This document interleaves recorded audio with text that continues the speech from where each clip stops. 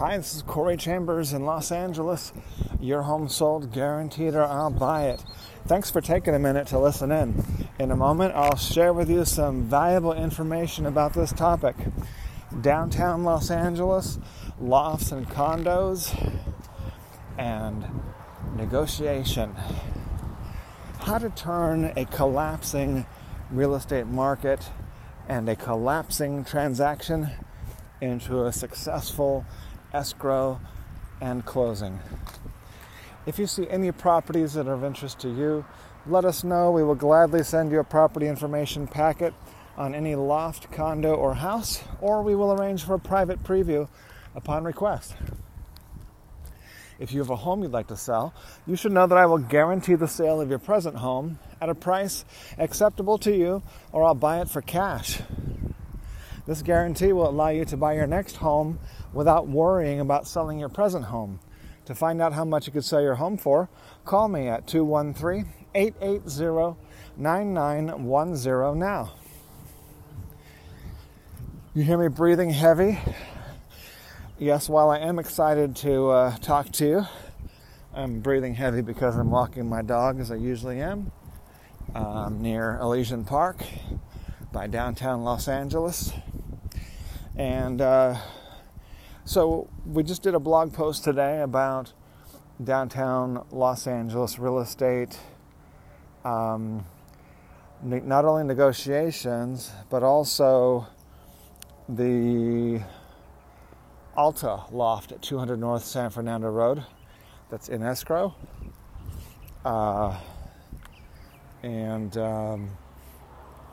Whereas there's also another unit that's smaller and overpriced that is not in escrow. And so there's also an opportunity on the website to get a list of homes that sold, to find out how much your neighbor's loft sold for, or how much the home down the street sold for, or maybe find out what your investment property in Palm Springs is worth by looking at what sold in that neighborhood. So that's on the bottom of the page, www.laloftblog.com. You just scroll down to the bottom of the page. If it's not there, you just search in the search box, www.laloftblog.com. You'll see a search box near the upper right corner, and you just type in, best way to find this one is type in the word negotiate, because we're going to be talking about, the blog post today talks about negotiating also, in addition to talking about homes that sold and how much they sold for. So you can just search for the word negotiate. And let's get into talking about negotiation, because since I've been doing a lot of negotiations for the last 10 years, I want to be one of the best negotiators to help my clients the best. And I just read a recent book called Getting More, Negotiate. I think it was called Getting More.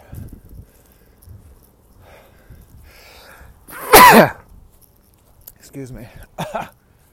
Just sneezing, a little bit of coronavirus and or hay fever.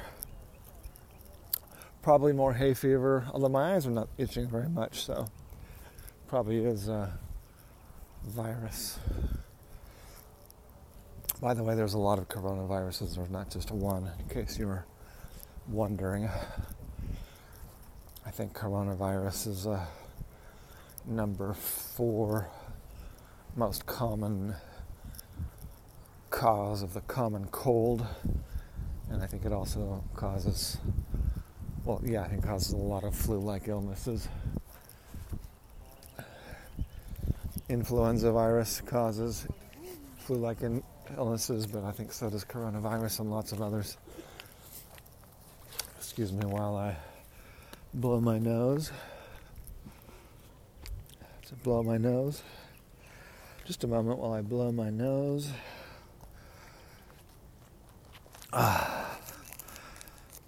Okay, gotta blow my nose. Just a moment.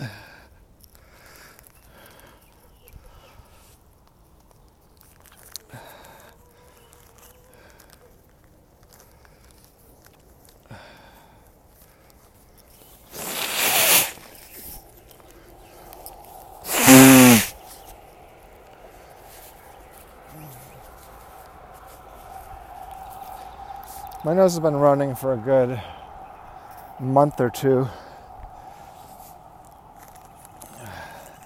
There's a lot of pollution in the air today.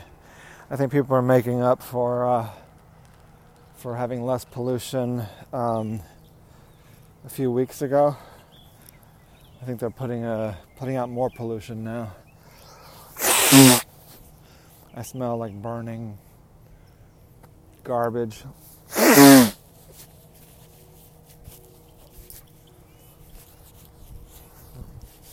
There's also cut grass. Pretty much a complete total attack by everything on my nose,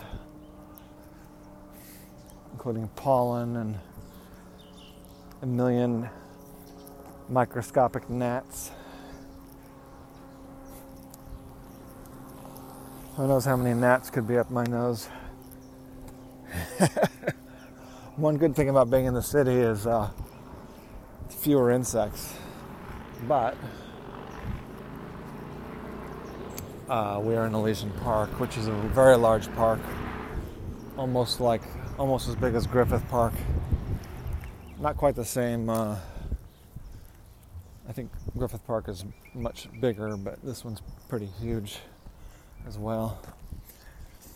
So let's just get back into talking about negotiating. So one of the ways that this property is an escrow that we just announced today, that it's an escrow, the Alta Loft, Unit 115, is because it took a lot of negotiation. So I'm not going to go into too much about that because it's still not closed. It's going to be closing escrow probably the end of this week or beginning of next week. But I will talk about negotiation in general, and I'll talk about what the blog post talks about, which is that in this market, we're dealing with the biggest crash in history. Bigger than the Great Depression crash, bigger than the Great Recession crash, bigger than the tech bubble crash, bigger than the housing crisis crash, bigger than anything is what we're dealing with. Of course, most people have not caught on because most people are not too good at looking at the right numbers. Most people don't understand economics. And economics itself is hard to, no one's going to pay you just because you're good at economics. You got to figure out how to turn that into making direct money, which for me it's helping buyers and sellers and taking transactions that normally would just fail as anywhere from 32% to 100% in some cases of escrows are falling out right now. And that is because of the biggest crash in history, which people are hardly acknowledging. The main thing that we can all acknowledge is that we can't really tell what's happening with the economy when the government is handing out historic, unprecedented amounts of money to individuals, companies, industries, bond markets, banks, everything. So I think we can officially say that we're in a state of Soviet-style socialism, not quite that deep, but we're certainly in a European type of semi-socialism for sure.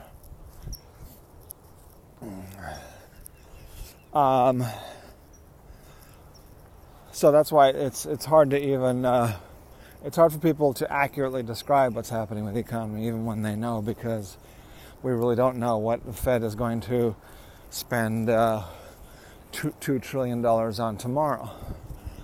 And it's not that hard to calculate when every time the Fed drops another $2 trillion, divide that by 360 million, and that's how much comes out of each person's pocket, either directly or indirectly.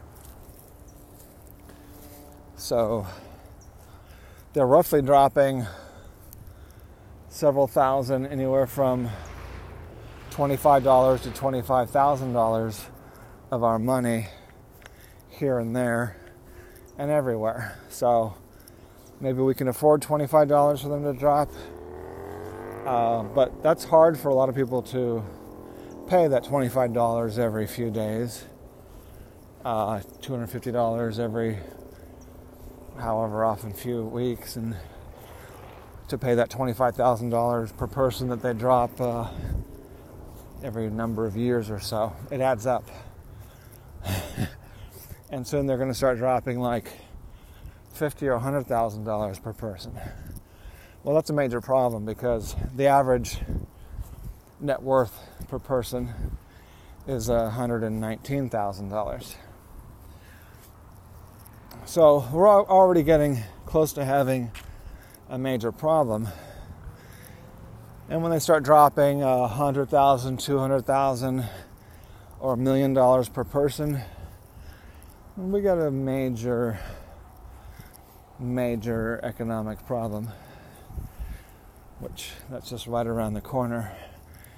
But let's just get back to negotiating. It's a little bit more of a manageable topic.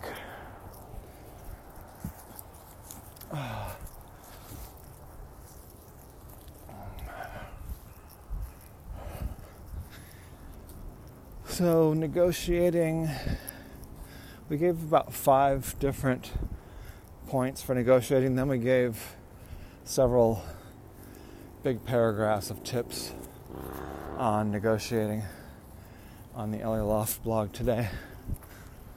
So take a look at that. I'll tell you what I remember, since I'm not at my computer. I'm not able to see that lengthy article that I wrote that was based on that book, Getting More, Negotiating. But I do remember a few things, so I'll cover those.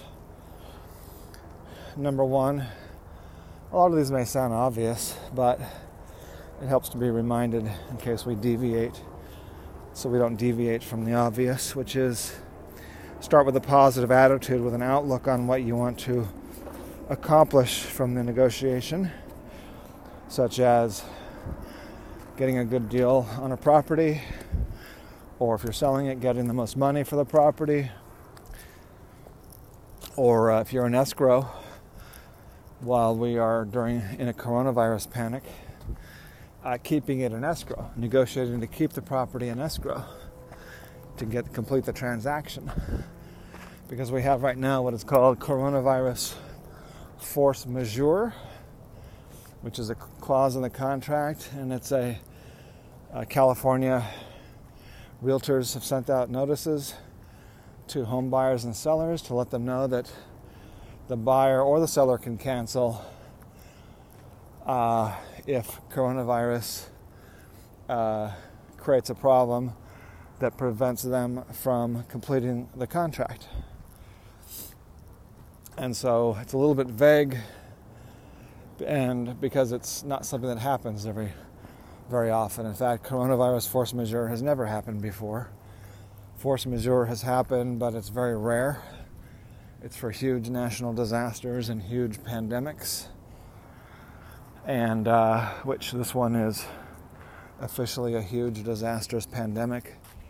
And so that's why coronavirus force majeure is in effect.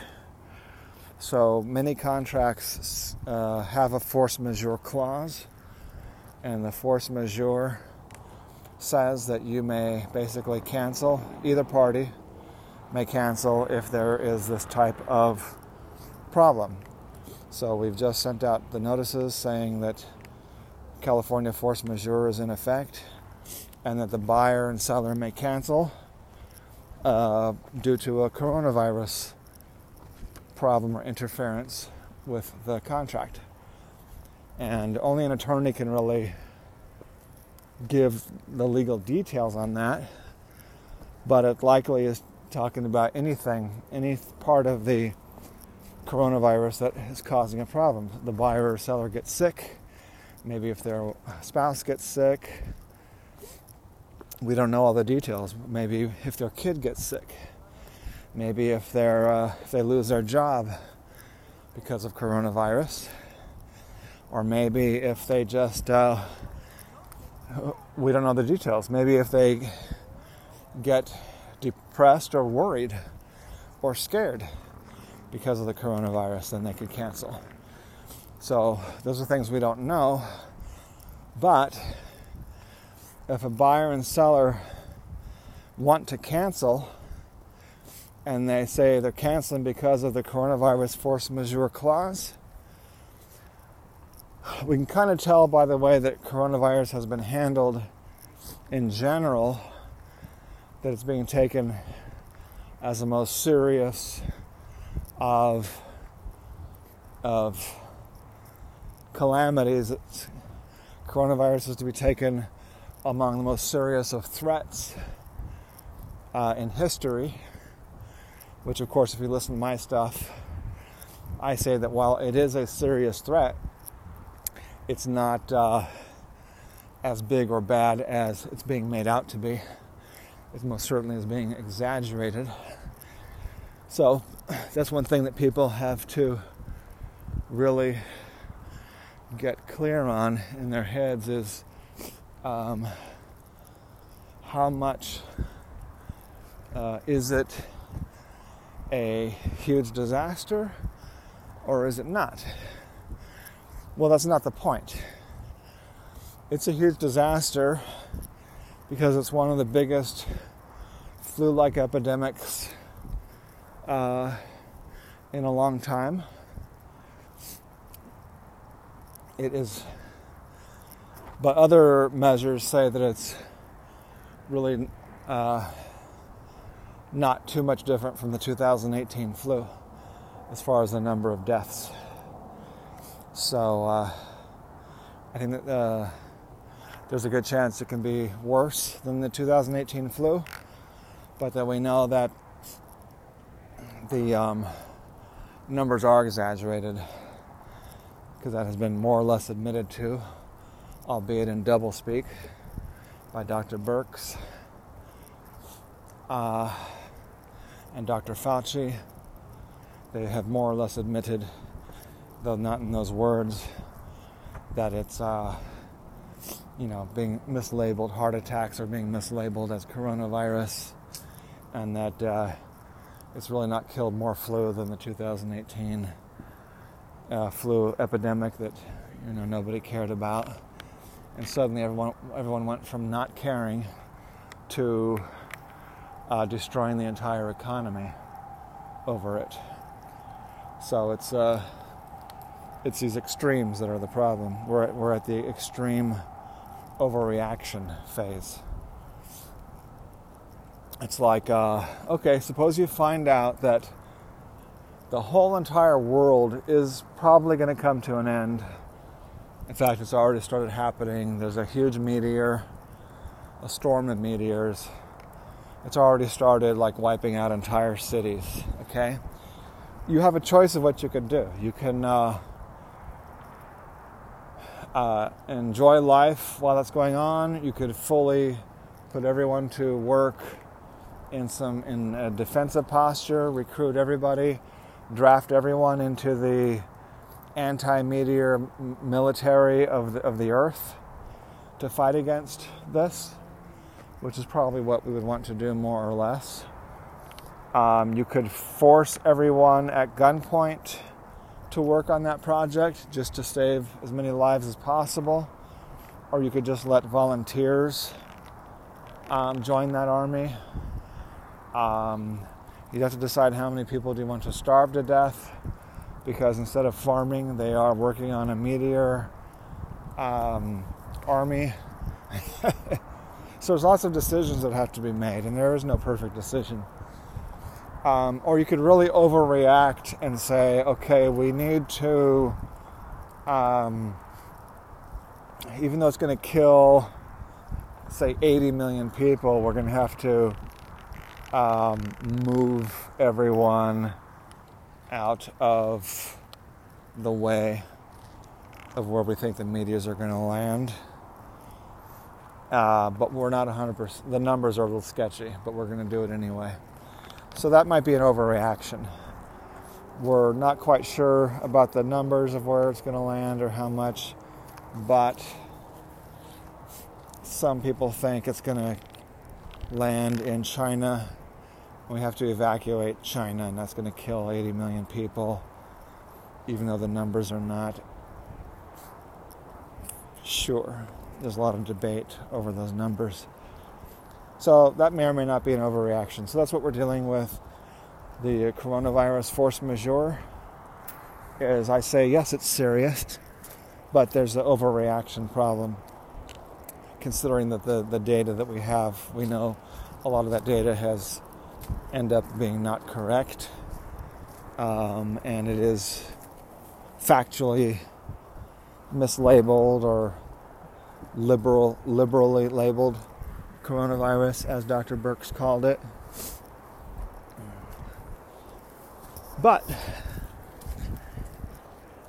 the crash itself is all it takes for these escrows to fall out. It doesn't take a coronavirus force majeure, but that just sort of adds to it. So that's why you have more people falling out than ever before, and the number of escrows falling out is going to increase because we have some of the worst numbers, worse than the Great Depression. Many numbers are worse than the Great Depression. The speed at which the stock market fell, the size, the dollar amount that it fell, and also the speed at which people were fired, the number of people that have lost their jobs, not fired but laid off, furloughed and laid off. And some other numbers are worse than the Great Depression. So I just read that, I'm not sure if it was accurate. I sort of read two, just an hour ago, I read two things on Yahoo News is like the worst of all fake news. I used to read it every day, and now I generally don't look at it at all. They said that the Zillow said that we've reached the bottom of the housing market already, which, of course, that's not true. 99% chance that's not true, because it takes 6 months for real estate prices to move. It takes 6 months for real estate to officially do anything.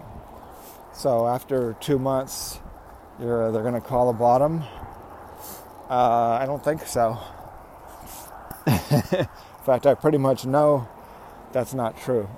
And then I read another fake Yahoo News story that kind of contradicted that and said that real estate is having an issue and probably hasn't bottomed, although it didn't use those words, but it basically contradicted the other Yahoo fake news story. So the real news from someone who actually is in the industry, working every day and talking to buyers and sellers every day, and who puts out metrics and statistics every day, is that it takes 6 months for those numbers to come in, and then it takes 6 months to 2 years to really know what the market has done. And I can tell you right now that being that the earnings reports and other economic reports are going to be getting worse and worse and worse. Stock market and real estate market and pretty much almost every other market, except for the toilet paper market, most other markets are going to be doing poorly. In fact, toilet paper might even start doing poorly because everybody now has more than enough toilet paper. They have an oversupply of toilet paper, and we may find that even toilet paper goes into the toilet as it should. So, negotiation, I started to explain that you need to have the right attitude, the goal, and also let's talk about some of the tactics, some of the basics. These are basic things, but these are very, very important, urgent basics. So that's why the book was so good. It covered the basics plus some advanced things, but it covered the basics very well in plain English. So, in plain English, it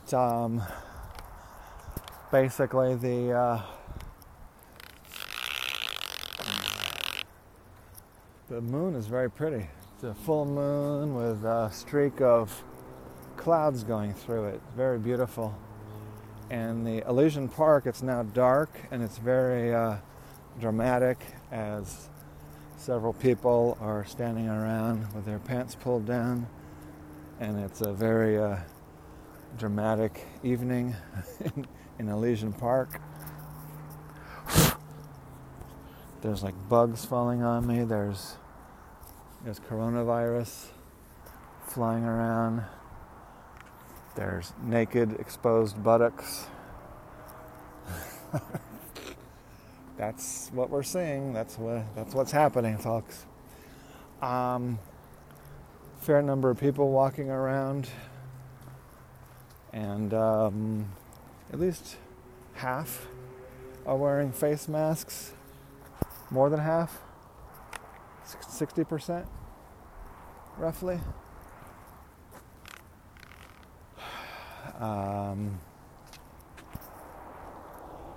60% are wearing face masks. Make that 50%. Say 50%, which is probably about how many people are using condoms here when they engage in condom requisite activities in this very busy park. But anyway, some people are probably hanging up as I talk about the park. Other people just want to know more about the park and forget about the economics. But we said pretty much everything there is to say about the park. But I'll tell you if I see anything else. If anything pops up, I'll let you know. But negotiating for real estate, I'm trying to remember actually. I wrote 2 huge articles, so make sure you take a look at www.laloftblog.com. If it doesn't show up, then type in negotiate in the search box there. This is the time of day that there are coyotes. I think I hear either a bird or animal or a small animal or a coyote in the bush.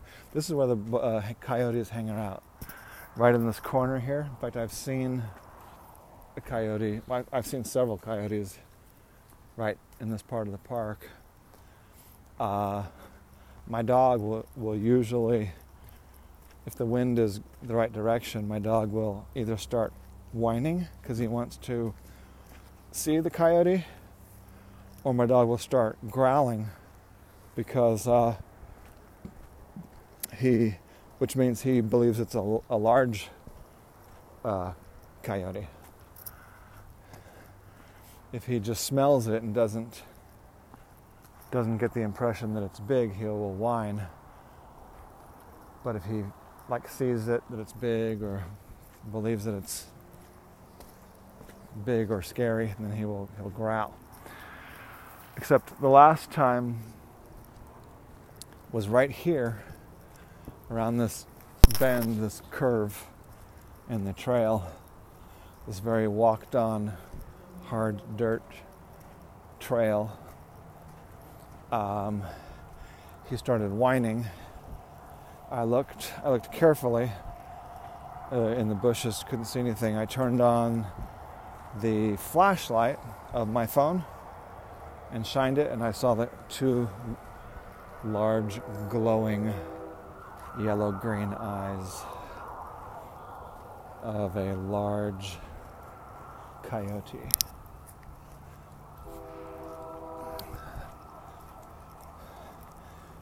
Well, what else about... there's a whole bunch of points in there. One is don't push the negotiations too far. If the person, when you're trying to get someone to do something for you that requires a substantial amount of talk, whether it's sales or negotiations, you want to ask them to take a step or to come to an agreement on a portion that they can easily and quickly agree to. That's versus asking them something that most people are not going to be ready to agree to, which is called a bridge too far. So you want to avoid a bridge too far by trying to come to an agreement on a little tiny step, a little tiny bit of agreement. And that pushes you a step closer to the big agreement that takes a bigger leap. So that is probably all we need to cover in this audio podcast portion of negotiating. You could do a daily podcast. You could do a daily 5-hour podcast on negotiating probably. But that's all we're going to cover at the moment. But if you read it, it's actually a pretty good overview of many or most of the primary topics of that book. So you can actually read that and get something out of it and improve your negotiating skills for real estate or for anything else to increase the odds of getting the amount of money that you want if you're a seller, or getting a good deal and paying less if you're a buyer, or just keeping it in escrow if you're a buyer or seller during a pandemic, economic crash, and with coronavirus force majeure as we are in today. All right, thank you for joining us on this topic of lofts sold and negotiations.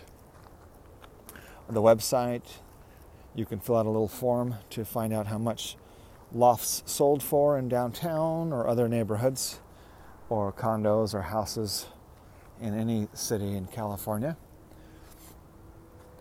Also, if you see any properties, as I mentioned earlier, a property information packet is available on any loft, condo, or house, or a private preview is available upon request. Call 213-880-9910. Thanks for joining me. I'm Corey Chambers in Los Angeles. Your home sold, guaranteed, or I'll buy it. Thanks again. You take care. Bye-bye.